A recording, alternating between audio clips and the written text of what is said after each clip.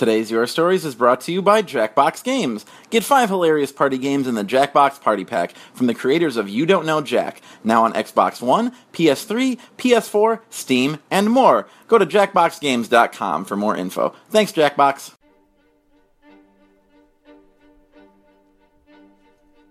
Your Stories is a wonderful opportunity to share all the highs and lows of being a nerd. You know that hobby you have that you don't talk to anyone about? It's a secret you don't like to share because it might make you feel weird. Maybe you're into something different. Comic books, fantasy football, push-ups. Your Stories, to me, has been this really kind and welcoming space where people just have the guts to be really honest, and they share their voices and their stories with everyone there, no questions asked. I've heard stories about all those things. Maybe not a lot of push-ups. I maybe haven't heard a lot of stories about push-ups. The Nerdologues is group therapy meets Toastmasters. I know there's always a place where my odd thoughts and unusual habits will be welcomed and championed in a warm, supportive environment by other nerds just like me. And what's fun is you'll see people in the audience 1 month, and then all of a sudden they go up and tell their story. So your story becomes their story, and their story is your story, and then it's our story, and then it's a podcast, so it's everybody's story, and then you've shared it, and gosh, that's great, huh? And even if you don't think you're a nerd, you probably are. It's easily the most Midwestern thing I've ever been a part of.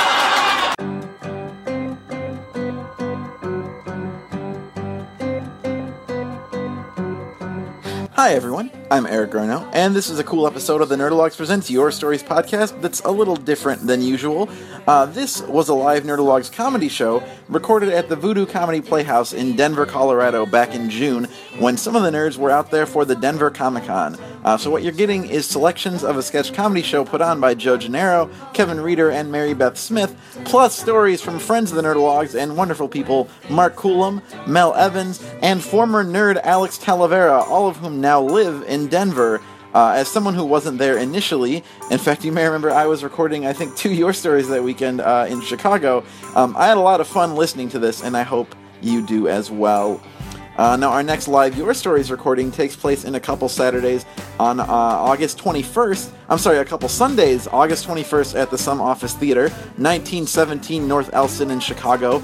The theme of that show is Intrigue, and we're featuring the creators of the illustrated novel Taylor Swift Girl Detective, along with a number of other wonderful speakers. That show happens at 7 p.m., and it is free as usual, so don't miss it if you're in Chicago. I think it's going to be a really good one. Before we get to the comedy, let me again thank our sponsors for this week's episode, Jackbox Games, and thanks, of course, to the Chicago Podcast Co-op for existing and helping us with that sponsorship. We love you. If you want to sponsor the Nerdologues or help do that, there are a couple things you can do that don't cost as much as buying a podcast ad. Rating and reviewing us on iTunes always helps for one. That is free.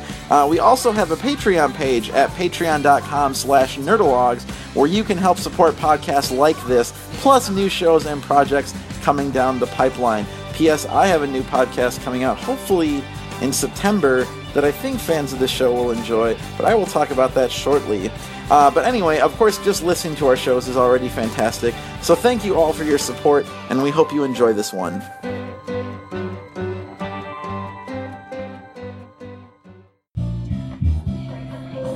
Ladies and gentlemen, welcome to the Voodoo Comedy Playhouse. How's everyone out there doing tonight? So up here, please help me welcome your host for the Nerdologues, Kevin Reeder.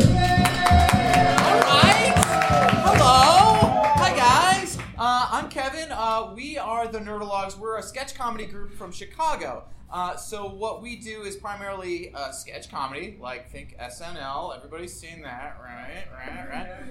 But what we also have with us tonight are 3 of our dearest, closest friends who live here in Denver. And what they're going to do is, in between our goofy sketches, they're going to share stories and jokes from their own lives with you guys as well. So make as much love for them on stage as we do. Anyway, I'm a goof. Here we go. Let's kill the lights and we'll get it going. You guys ready? Yeah. All right, fuck yeah, let's do this. All right, Rob. Paramount really wants to do something special for these Star Trek Blu-rays we're releasing to coincide with the release of Star Trek Beyond. What have you got for us? I've got just the thing you're looking for.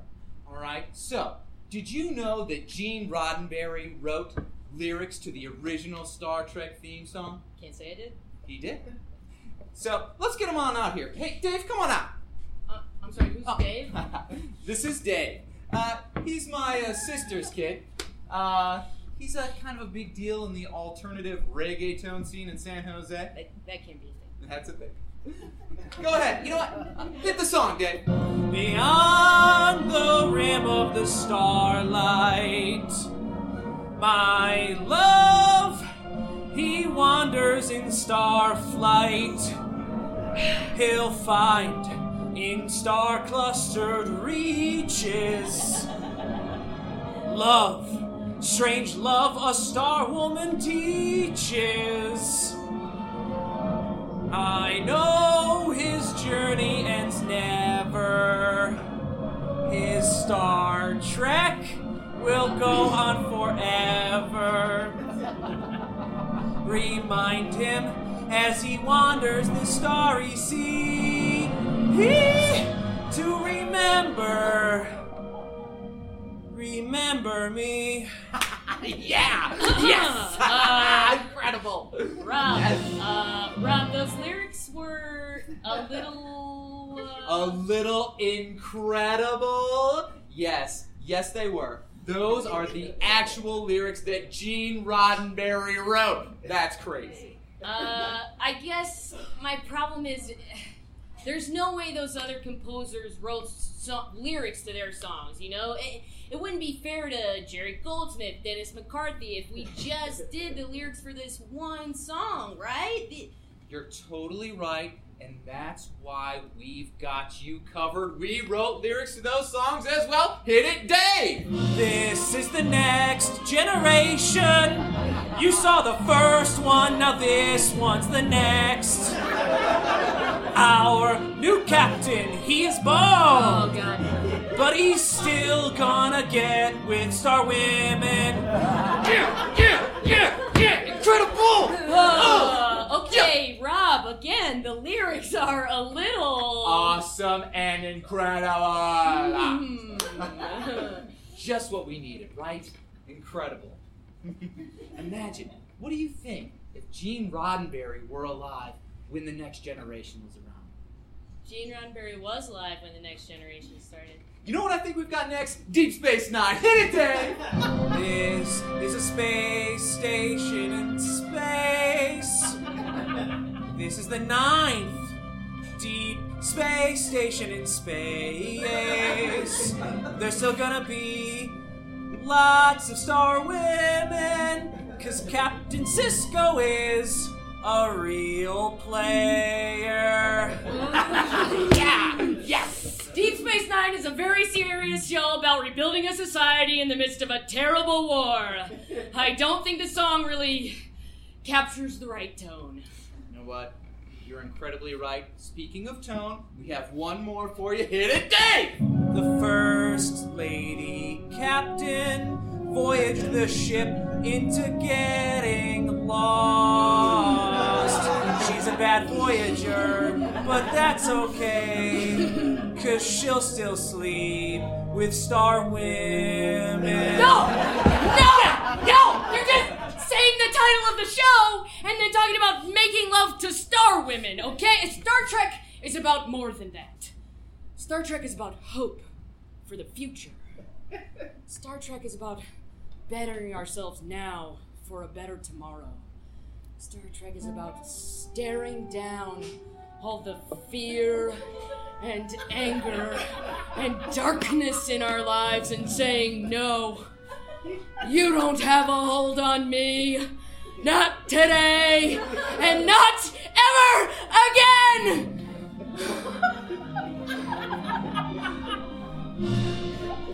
So, I think you can see why we can't use your nephew's lyrics, Rob. Good day to you both. Wow. Dave. Oof. I've missed school for 2 weeks for this.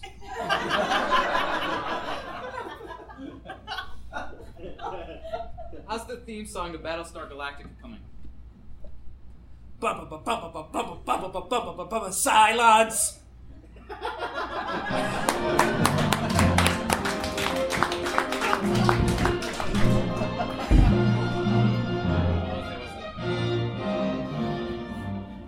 Man, breach of protocol, just walking on the stage like I own joint.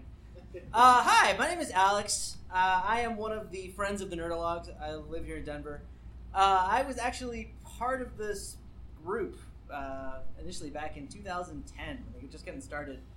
I was 29 at the time, the oldest by far of a group comprised mostly of recent college graduates.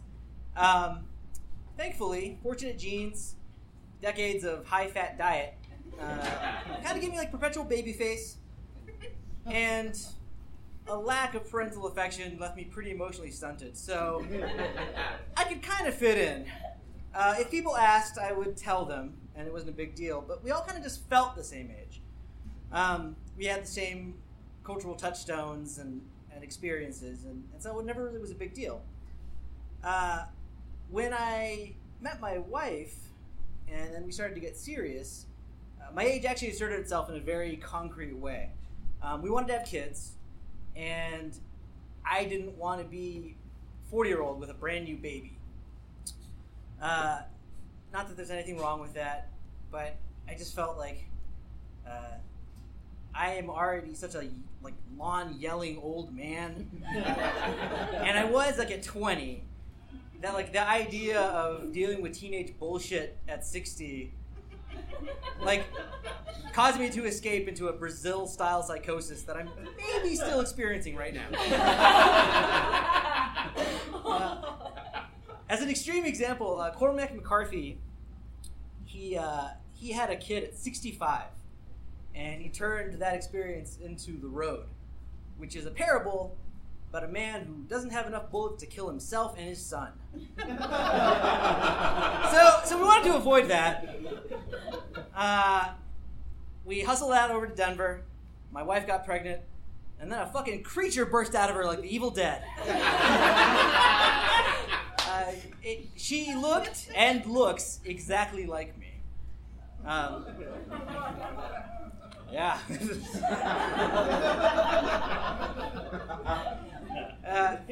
Sorry, I'm not very professional here.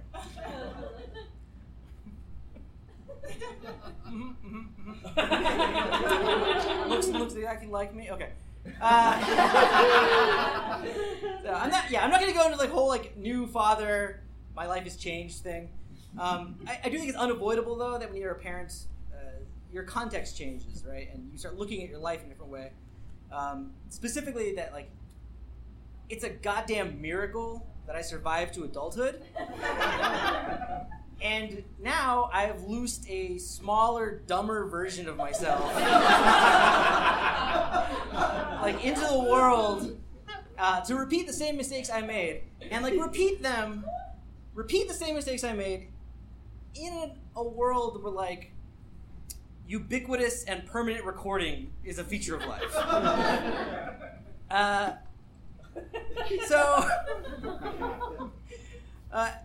As is, I am going to be unexpectedly older for some of the events in her life.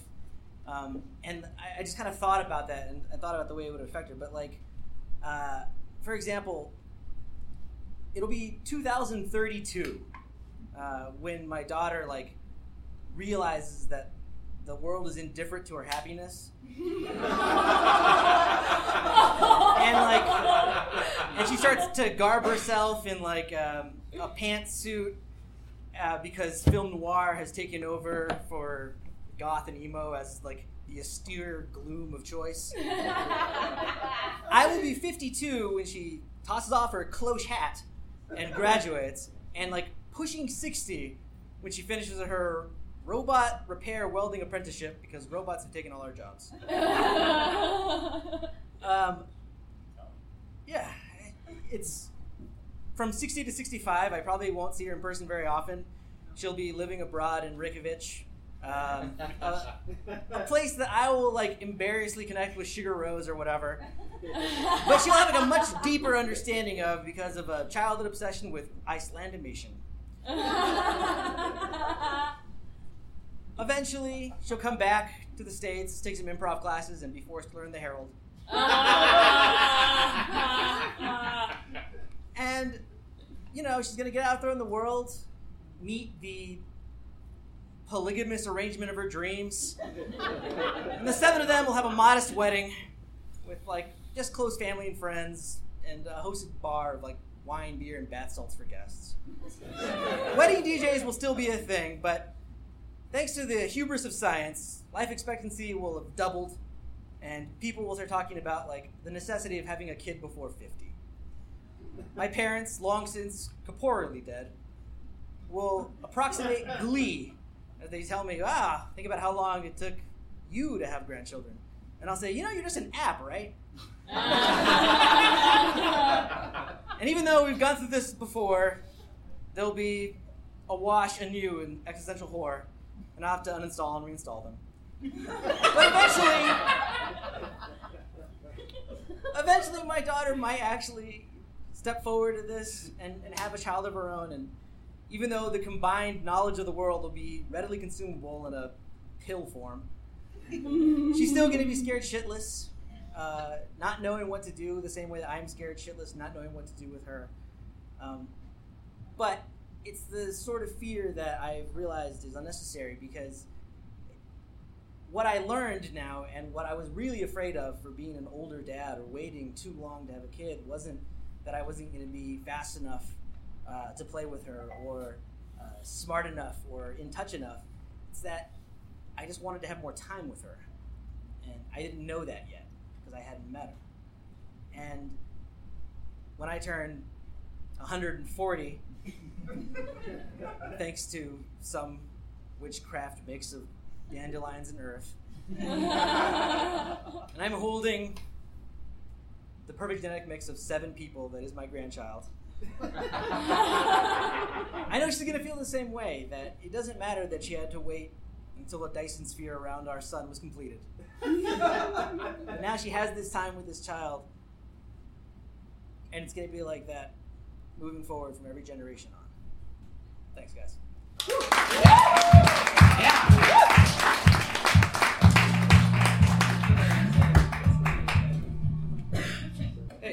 Hey, son? Huh? Did you change the Wi-Fi password? No, Mom did. Oh. Do you know what it is? Yeah, could you tell me what it is? Yeah, just one sec. I gotta beat this Dyson sphere? Yeah. Completed it. The new Wi-Fi password, I memorized it. I have a mnemonic device. Okay. I. Yep. D. Yep. E. S. P. I. S. E. M. Y. Yep. U. G. L. Yeah. Y. Yeah. F. A. Yeah. I. Okay. L. Yep. U. Yes. R. E. Long. O. F. Yeah. A. N. Yeah. A. Yes. D. Uh-huh. O. Uh-huh. P. Mm-hmm. T. Yeah. E. Yes. D. Go. S. O. All right. N. 1. Yeah. 7. I despise my ugly failure of an adopted son, 17. You're 17? I'm adopted? Sweetheart, I think we probably head out in like 5 minutes. Oh, okay, great. Yeah. Hey, baby, I was thinking maybe when we get home tonight, we, I don't know, spice it up in the boudoir a little bit. Oh, okay, all right. I could be into like some role play or something. I want to be someone from a movie. Oh, okay. I was just thinking that we get like a blindfold or something. Come on, you could do better than that. Come on, be creative. Okay. A movie? Yeah. A movie. Who's sexy in movies? Harrison Ford, obviously. Yes. I'll be Han. Yes. Han Solo. Yes, I knew. And that third one, Empire Records or Strikes whatever. And I just was frozen in Carbium. And I just got thawed out and I can't see, so all I can do is touch Queen Leia. No, Princess Leia. You're thinking of Queen Amidala. And Han was frozen in carbonite, not carbium. Okay, I'm frozen in carbonite and I'm all hard. No. Honestly, slave Leia fantasies are like really cliche at this point, so if we could just do anything else, I promise I'll be game. Okay. I know you got something again. Yeah, for sure. You love your nerd stuff. How about let's do the X-Men, or should I say fucking Sex Men? Oh yeah, this is good. I'll be the leader, Cyclops. Yes. And I have to keep my eyes closed, otherwise my optic blast just fucking spray everywhere. Mm-hmm. And you could be Jean Grey. Yes. And you can't touch me, otherwise you'll sap all my life force out through my skin. No, that's Rogue. You're thinking of Rogue. Okay. Rogue is the mutant that saps other mutants' powers. Okay, let's do Cyclops and Rogue. Rogue and Scott Summers, that would never happen. Rogue and Alex Summers, maybe. Fine, let's be them. I don't really think I can pull off a southern accent. You don't have to. Well, we can just pick someone else. What about Kitty Pryde and Bobby Drake? Who? Never mind. Let's just go back to being Cyclops and Jean Grey, then you can do whatever her power is. Oh, cool. She's Phoenix. So I don't know if you really wanted me to be channeling Phoenix during sex, because I might just get super into it and go like full on Dark Phoenix and destroy an entire solar system. So bad idea. Okay. Let's do Harry Potter. Yes. I will be Harry. Yes. You will be the girl. The girl? Are you fucking kidding me right now? I have to assume you're talking about Hermione because that's the main girl in the story, but even suggesting a romantic relationship between Harry and Hermione is absolutely absurd. She ended up with his best friend. He got with his best friend's sister. Come on. I'm obviously a Jenny Weasley. Okay. I only read the second book, okay? And tell you what, if we want to do a movie, how about when we get home tonight, let's do American Beauty and I masturbate in the shower. Me too. Fine.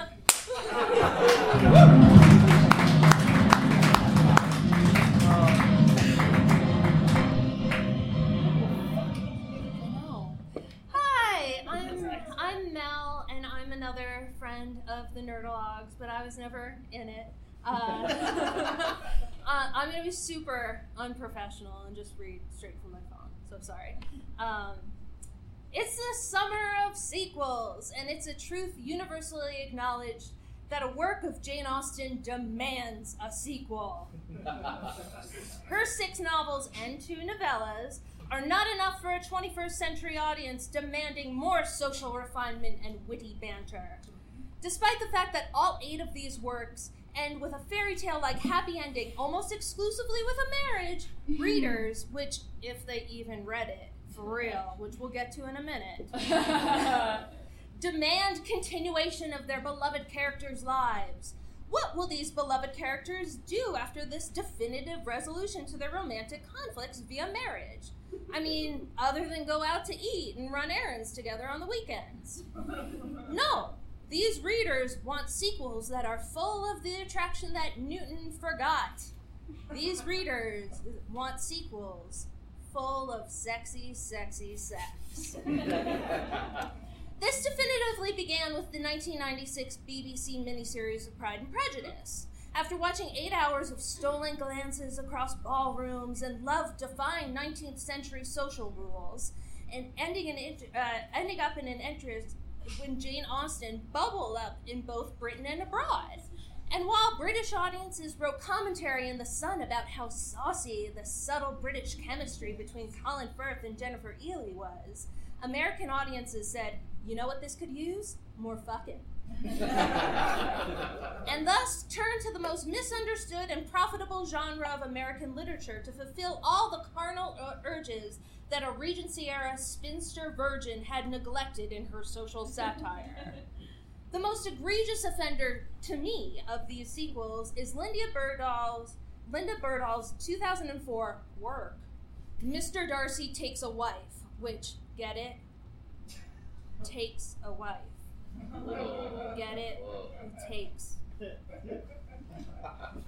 This novel was legitimately written by a Texas grandmother. Seriously, I know a guy who works with her granddaughter, who you can almost hear chortling as she pulls allusions directly from the mini-series, but not the books. The action, get it? Action.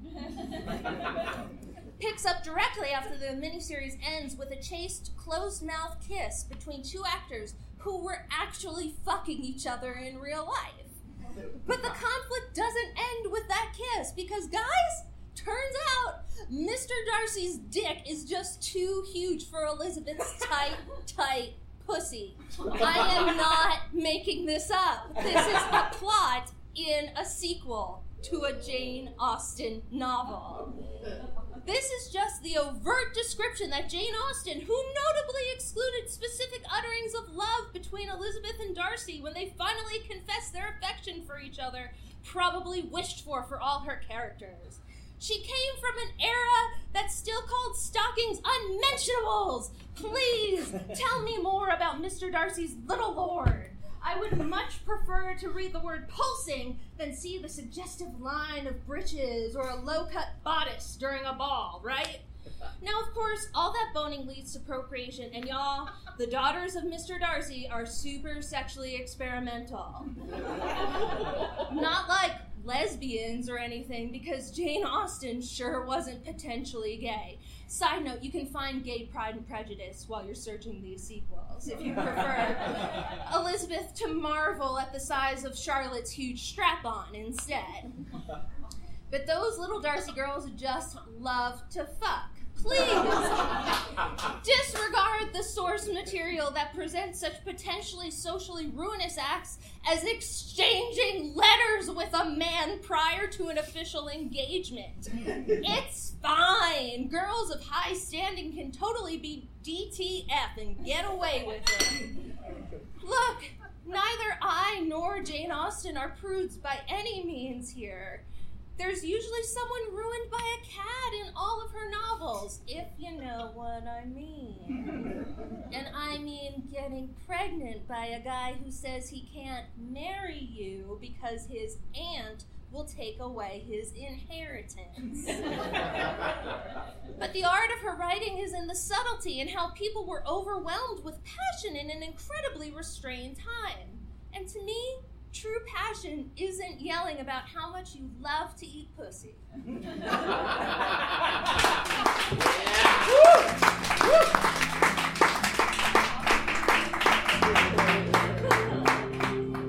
Hello. My name is Shandy Winters, modern day folk singer. Very nice to make all of your acquaintance tonight. Very much appreciate you having me here at the Voodoo Comedy Playhouse. I don't usually do comedy, but I do songs that I just really like to tap into the culture nowadays. I really like to ask myself the hard questions about, when folks started, it was about soul searching, and now with the phones and the internets and everything, it's kind of evolved a little. So I don't know how to play the guitar, but I did give a recording to our sound guy here, and if he were to play it for me, that would be excellent. Just pretend I'm playing. These days I still struggle with tough questions in life. I've seen many years full of hardship and strife, but there is one inquiry burning inside that trumps all the others. I can't continue to hide this question, still pounding deep down in my heart. I I just don't know what bitcoins are. I've read pages, watched talks, are they mined out of rocks? I don't know what bitcoins are. Is my hard drive a bank? Which nerd do I thank for not knowing what bitcoins are? Now I've twatted on Twitter and I've faced on the book. My grams are all Insta. I Snapchats and you look. If it piques my Pinterest, then I am LinkedIn. I figured it clout, but I can't begin to grasp cryptocurrency used to buy a car.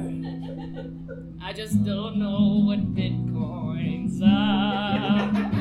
I've read pages, watched talks, are they mined at Mount Gox? I don't know what bitcoins are. Is my hard drive a bank? Which nerd do I thank for not knowing what bitcoins are? Instead of food, we eat poops. Now our time is beats and boops. Seems like that's what bitcoins are. Some nerd made up money shit and we're dumb enough to buy it. I guess that's what bitcoins are. Thank you very much. Have a good night.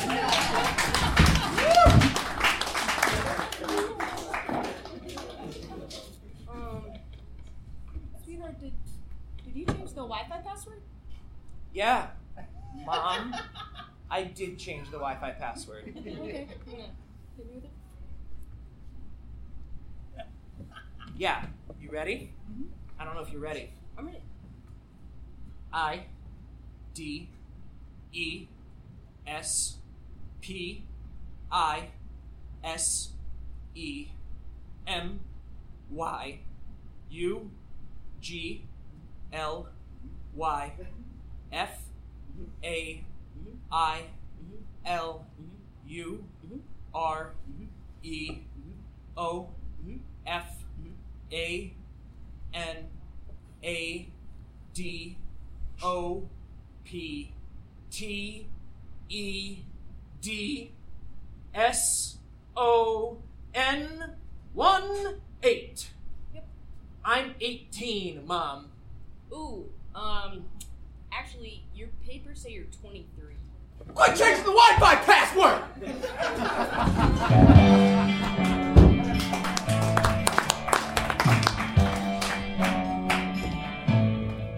Hi, my name's Mark. I moved here from Chicago a while ago and know all these people, and I'm married to that person. So I wasn't in the Nerdologues, but I was in her at different points. I got jokes. I'm a lazy spot. I use paper, but this is very serious. Kind of a counterpoint, actually. When the doctor told my wife and I that we couldn't have children, I cheered! Hell yeah, non-motherfucker! Yes! I mean, apologies, my wife. None of that is true. We are both very, very fertile. I'm sorry, I just lied, but I wanted to make the point. The notion of married people not having children together kind of seems tragic to some people. Yeah, because sometimes when two people really love each other, they make a sacred vow to sleep in on the weekend. You can be married and not want kids. Gasp, pearls. It feels like an affront to the species. Most importantly, it's an affront to the very people responsible for me making that kind of decision. The very people that made a very different choice, of course, I mean my parents. Their parents, and really going all the way back to two chimps that ran away from their parents' tree on some veldt a long time ago. So to them, I'm sorry. I'm sorry. To the fat Frenchman who sailed to the New World to make his living in a freezing French Canada, I'm sorry. For the slightly dim soldier who survived Napoleon's conquest of Europe and had to march himself home through a cold continental winter, with only his companions, blind luck and foolish fortune, able to return to his beloved. I'm sorry. To his only great-grandson, well, the only one that made it to an age suitable to be sold off to a tannery as an apprentice, who somehow, though smelling like the skin of 1,000 dead beasts in the wastes of an early industrial age, found love in a family of his own. I'm sorry. To everyone that has ever talked to me about their children, while I looked at them and nodded as they explained how hard Jeremy is working at karate camp, I am not sorry. Don't you do things? Don't you have wants and desires of your own? I mean, is that all there is to look forward to in life? Karate camp? Oh, damn, no, I'm sorry. I'm actually sorry. I mean, I have friends, and they have kids, and some of them are actually pretty great, and sometimes I guess it's good to hear that they're having fun at karate camp. But seriously, you're still a person. And I try not to judge other folks on their life choices unless they're voting for Trump, talking to me about Reddit, or wearing a shitty punk band's t-shirt. Listeners at home, note this is a visual gag. Yes, you, as some brand manager's Twitter bio says, do you. All of you. Just maybe use protection. Or, recently an old man had his hands on my balls and was asking me about my family plans. I actually said a word I'd never used earnestly before. Vasectomy.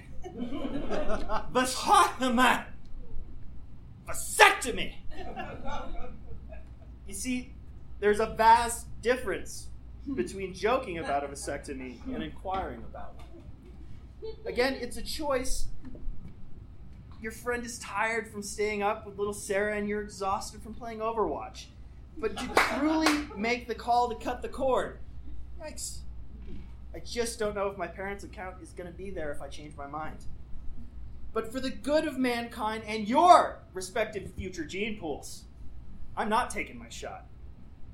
Well, actually, according to the literature I read, I can still take a shot, but it's a blank. Thanks, everybody. Good night, and I'm sorry. Your Stories is a proud part of the Chicago Podcast Co-op. If you enjoy Your Stories, you might also like Improvised Star Trek. Improvised Star Trek is an improvised parody of Star Trek featuring the adventures of the crew of the USS Sisyphus, a slightly less enterprising starship. For more information, visit theimprovisedstartrek.com. This has been a Nerdologues production. If you'd like to help make more things like this, please visit patreon.com/Nerdologues to donate today, and go to www.nerdologues.com for more cool stuff. Thanks for being awesome. Thank you all. I am GrabBot23548X.